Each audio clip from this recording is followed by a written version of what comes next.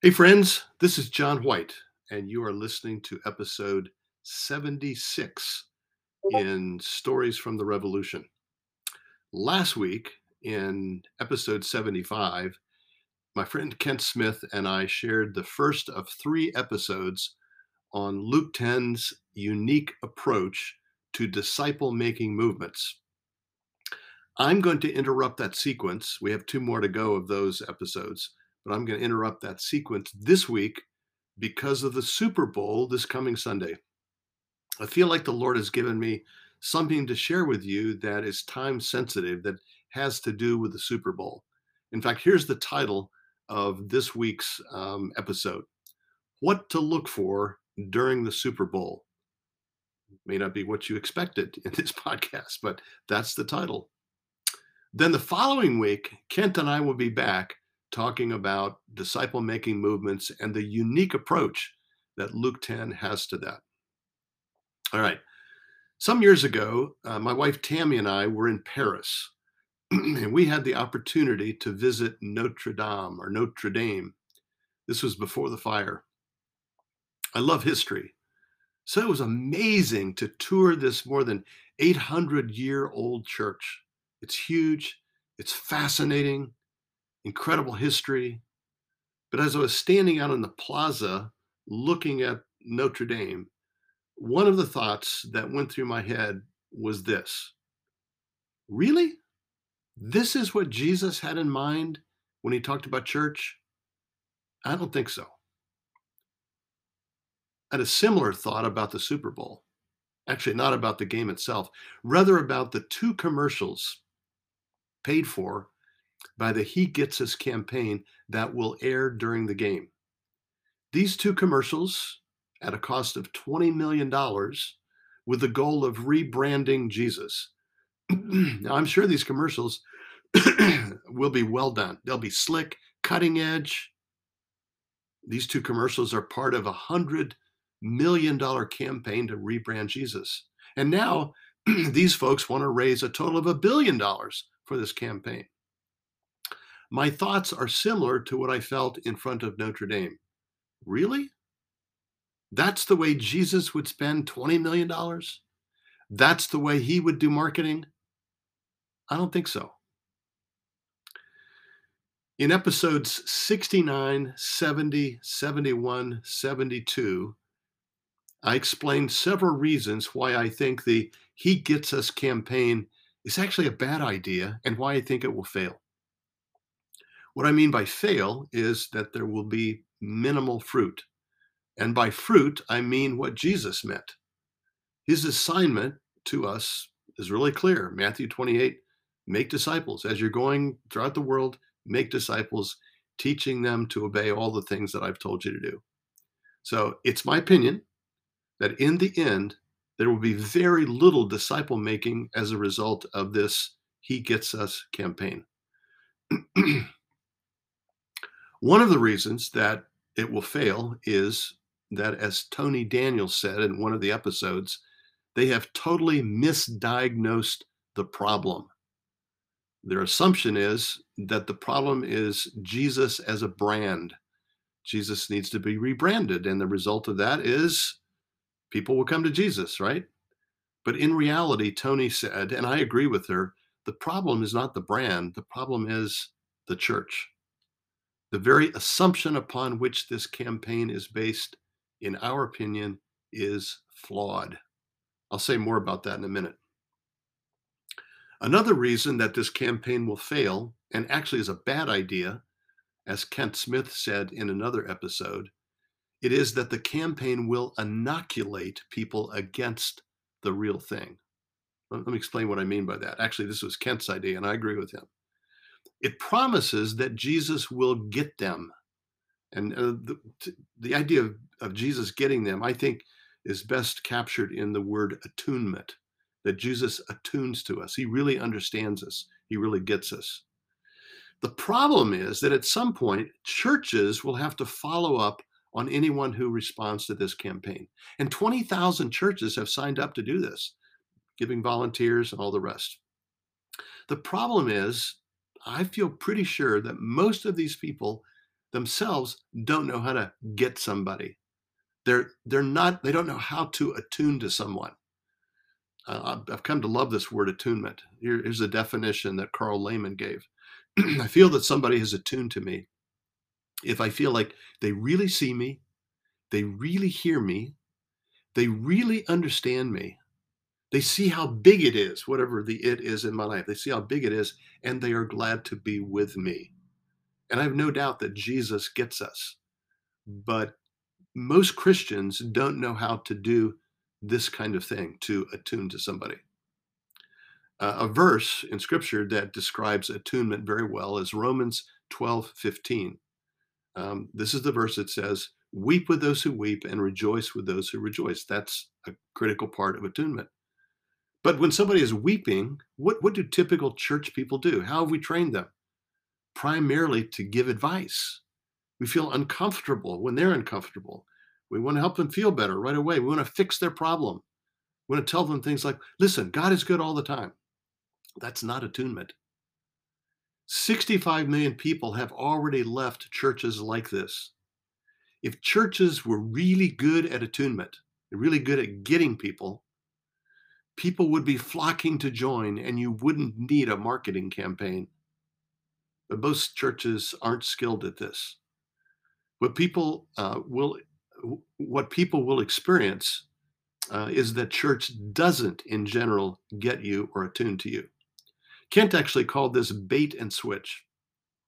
People inoculated against the real thing, making promises that cannot be fulfilled. Now, of course, none of this is intentional. Nobody's intending to bait and switch. I believe the people behind the He Gets Us campaign have the best of motives, but I just think they're flat out wrong. Let me explain it this way. Suppose a restaurant in town has a great marketing program. I mean, they've got radio spots, they've got TV spots, social media, they show pictures, fabulous food, great service, reasonable prices. You will love this restaurant. But then you go to the actual physical restaurant and you find out none of these things are true. The food is terrible, the service is lousy, it's overpriced. What's the result? Well, people basically say, been there, done that, not going back. They have been inoculated against the real thing. If you talk to people these days who don't go to church, many of them have had an experience in their past with church that was a really negative experience. It could have been anything from experiencing abuse, physical abuse, emotional abuse, bullying, lack of attunement, lack of ability to make friends.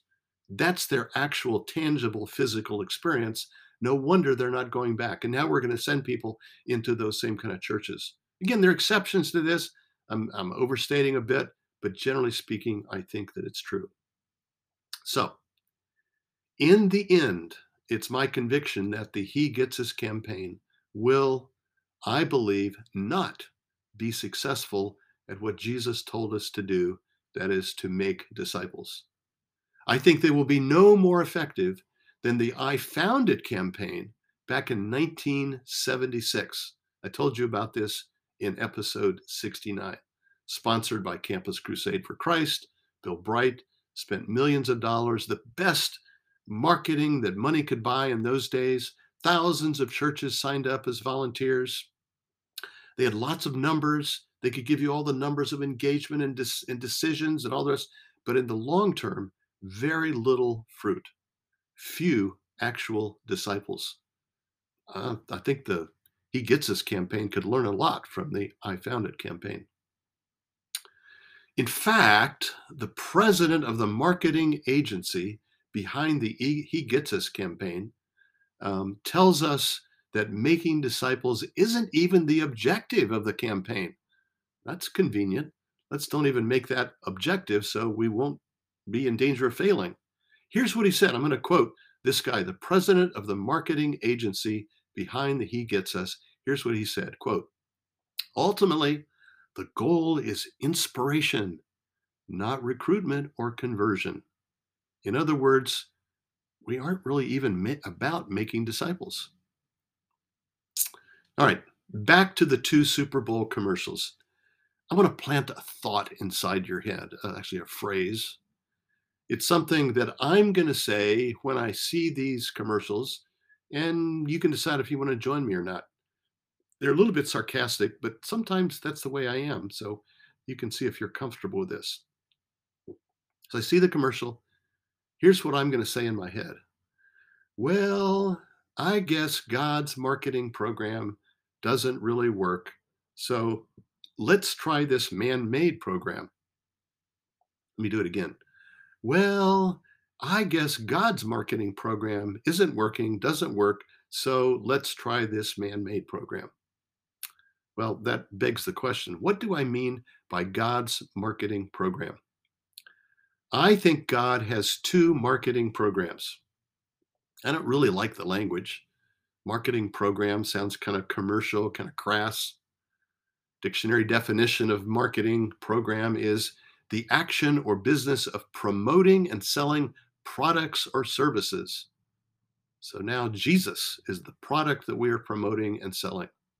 All right, having said that, play along with me for a little bit. We're going to use the same language. Using this language, we can say that God's first marketing program was Jesus. Colossians chapter 1 verse 15 says that Jesus is the visible image of the invisible God. A key phrase, visible image. God with skin on. In the first century, if you wanted to see what God looked like, you could look at the physical body of the man named Jesus. He was the visible image of the invisible God. The same idea comes across in John chapter 1 verse 14. I love it in the Message. Here's what it says. The Word became flesh and blood. In other words, the Word, the expression of God, which was Jesus, became flesh and blood. He became physical and moved into the neighborhood. Isn't that a great picture? As a result, we saw the glory with our own eyes, the one of a kind glory, like Father, like Son. John said, you want to know what God the Father is like? Look at Jesus, God in a physical body. So, when Jesus walked into the neighborhood, God walked into the neighborhood. People were able to see what God looked like, hear what God sounded like, see what God acted like, what God felt like. God wasn't just an idea or a concept or even a force. God was a person. This is what incarnation means. It means to be infleshed, to live out in the flesh, in a body. God was skin on. God was tangible. So, Jesus was God's first marketing program. But then the physical body of a man named Jesus left the earth. God's marketing program number one came to an end, and marketing program number two began. Number two was also centered on a physical body. Now, as Paul said in many places, the church is the physical body of Christ. He says it in 1 Corinthians 12, Romans 12, Colossians 1, as some of those places. In Acts chapter 9, we see an amazing expression of the same idea. So Acts chapter 9, Saul, this is where Saul has a life-changing encounter with the risen Lord. Here's what the Lord says to Saul. Saul, Saul, why are you persecuting me? Now, Saul had never met Jesus. He wasn't persecuting the person Jesus. What he was doing was seeking to persecute or destroy the church, which, by the way, was all house churches. But the Lord said to Saul that if you are attacking the church, you are attacking me. The church is the physical body of Christ in the world today. God in a body, God with skin on. So, just like when Jesus was physically present, when the church shows up in a neighborhood, God shows up. But only if the church is functioning the way it was intended to. Just because you have a church building doesn't necessarily mean that God is showing up. It's only if the church is functioning the way it was intended to. It's only if it was a healthy body, with the gifts functioning, with the love flowing, with Christ as the head of the body, the actual leader, the one who brings the agenda when they meet. So, what do people see when the church, the physical body of Christ, is functioning the way the body is supposed to function when that body is healthy? What do they see of God? Well, there are a whole bunch of things. I'm just going to name two, all right? The first thing, according to scripture, they see is love. John 13:34 and 35 says this. Jesus says, "Let me give you a new command. Love one another. In the same way that I loved you, you love each other. This is how everyone will recognize, they will see that you are my disciples when they see with their own eyes the love you have for each other." Theologian Francis Schaeffer called this the ultimate apologetic. I would say it's also the ultimate marketing campaign. Love demonstrated in real time. But this demonstrated love often isn't happening in today's churches. So, how many of the 65 million who have left church, the duns, walked out the door saying, "Wow, those people really love one another and they love me, but I'm leaving anyway"? I don't think so. Because the church, the physical body of Christ on earth, no longer knows how to love well, no longer has relational brain skills. Again, generalization, but generally true. We are reduced to simply a slick marketing campaign, slick commercials during the Super Bowl. What an inferior marketing program. So here's what I'm going to say on Sunday. See if you want to join me. Okay, I guess God's marketing program, that is the church, isn't working so well. So let's try this man made program. Yeah, obviously, I'm being a little sarcastic, as I warned you. Here's another quality that the church, the physical body of Christ on earth, when functioning properly, demonstrates: wisdom. Ephesians 3:10 and 11 says this is actually God's plan. This is what God intended. Quote, God's intent, that is, this is God's plan, not man's plan. Maybe we could say God's marketing program, right?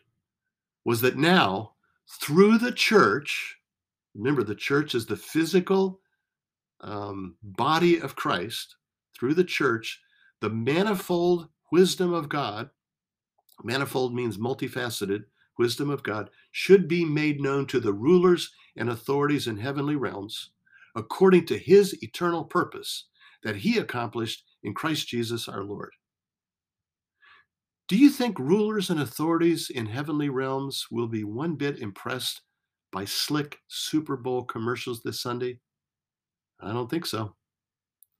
On the other hand, where there is a group of Christians who are skilled at listening to each other, loving one another, honoring one another, and listening to Jesus together, the multifaceted, the multidimensioned wisdom of God emerges. And the powers and principalities say, wow, look at that. There's no explanation for what we're seeing except God is doing it. And I think it's not just cosmic powers that respond that way. Human beings are also amazed when that happens. There's no explanation except God is doing. This is God's wisdom that is emerging out of this group of human beings. This is not church where there are a few superstars performing on stage. It's not the one-man show of the megachurch. There is, on the other hand, something supernatural when the church, the physical body of Christ in the world, functions as a healthy ecosystem. I love that concept of an ecosystem, all the different dimensions functioning together in an interactive kind of way. Every member of the body, as in 1 Corinthians 12, working together. Every member gets to play, no spectators. For a long time, I've loved 1 Corinthians 14:26. This is, I think, the clearest verse about what church looked like in the New Testament. You could go to almost any place in the Roman Empire, and I think see this functioning. Here's what Paul says. When you come together, brothers, and the Greek there means when you do church.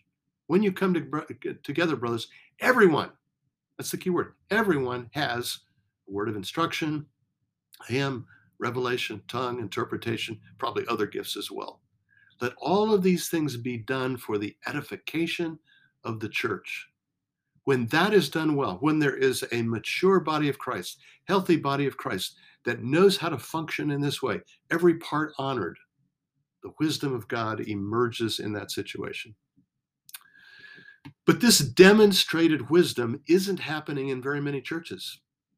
How many of the 65 million who've left the church, the duns, walked out the door saying, wow, I can really see the multifaceted of God functioning in my church. In fact, I was even a part of that. Even little me, I was contributing. I get to be a part of this. And the grace of God was flowing in our midst. But I'm leaving anyway. I don't think so. I don't think people leave churches like that. But because the culture of the church, the current culture of the church, rarely demonstrates the multifaceted wisdom of God, we are reduced to slick commercials during the Super Bowl. Once again, here's what I'm going to say on Sunday. See if you want to join me. A little bit of sarcasm in my voice. Oh, I guess God's marketing program, the church, isn't working. So let's try this Super Bowl commercial. All right. Final comment. In the first episodes, in 5 episodes that I've done on the He Gets Us campaign, I've been highly critical. I think rightly so. But I want you to know that I'm not questioning the motive of the people behind this campaign. I believe they love Jesus and they want people to know him. That's a good thing. I just think their methodology is deeply flawed. And I think it's a shame. I think it's a tragedy that they're planning on spending $20 million for 2 commercials, or $100 million overall, or $1 billion. We're gonna recruit that kind of money on marketing. Really, God has a far better marketing campaign. We got to spend that money figuring out how we can help the church begin to be healthy. Well, in Luke 10, we are not just critics. We're not just deconstructing the church.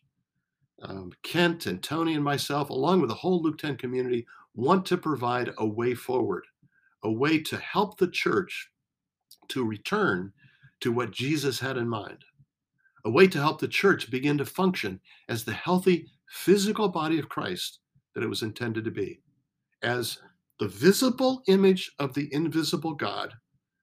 When it functions that way, it becomes the most powerful and effective marketing campaign imaginable. To that end, we have written and will be releasing in the next couple of months our second book. Tony Daniels and Kent Smith and I are the authors. And by the way, the book itself is a kind of a tangible expression of an ecosystem of grace. Tony and Kent and I, is a small little ecosystem, we all have different gifts. I mean, we're so different in the way we write, our writing style, the way we think.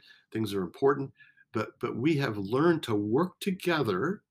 And I think out of this emerges a bit of the multifaceted wisdom of God. Well, we think that's the way the church is supposed to be functioning. So this new book, here's the title, main title, Relational Revolution: 5 Shifts for Rediscovering Church as Healthy Heart-to-Heart Connections. We believe this revolution is not just a good idea. It's not sort of a nice theory. We kind of hope that happens someday. We have daily proof that it is actually underway. The revolution is underway. And in this book, we're going to explain 5 aspects, 5 cultural shifts that are taking place and how you can engage with that. We think it's returning to what Jesus had in mind, where the church is the incarnating of the life of God, demonstrating God's love, God's wisdom, among a lot of other kinds of things. So I'll be talking more about the book in the weeks to come, let you know when that's going to be available for you to purchase. All right, I'm going to end with this. Here's what I'm going to say on Sunday at the Super Bowl. See if you want to join me. Here's what I'm going to say. Oh, I guess God's marketing program, the church, isn't working. But that's changing. And we won't have to rely on these man-made marketing programs much longer. The revolution It's underway, and the church, the physical body of Christ, is becoming again the most powerful marketing campaign the world has ever seen.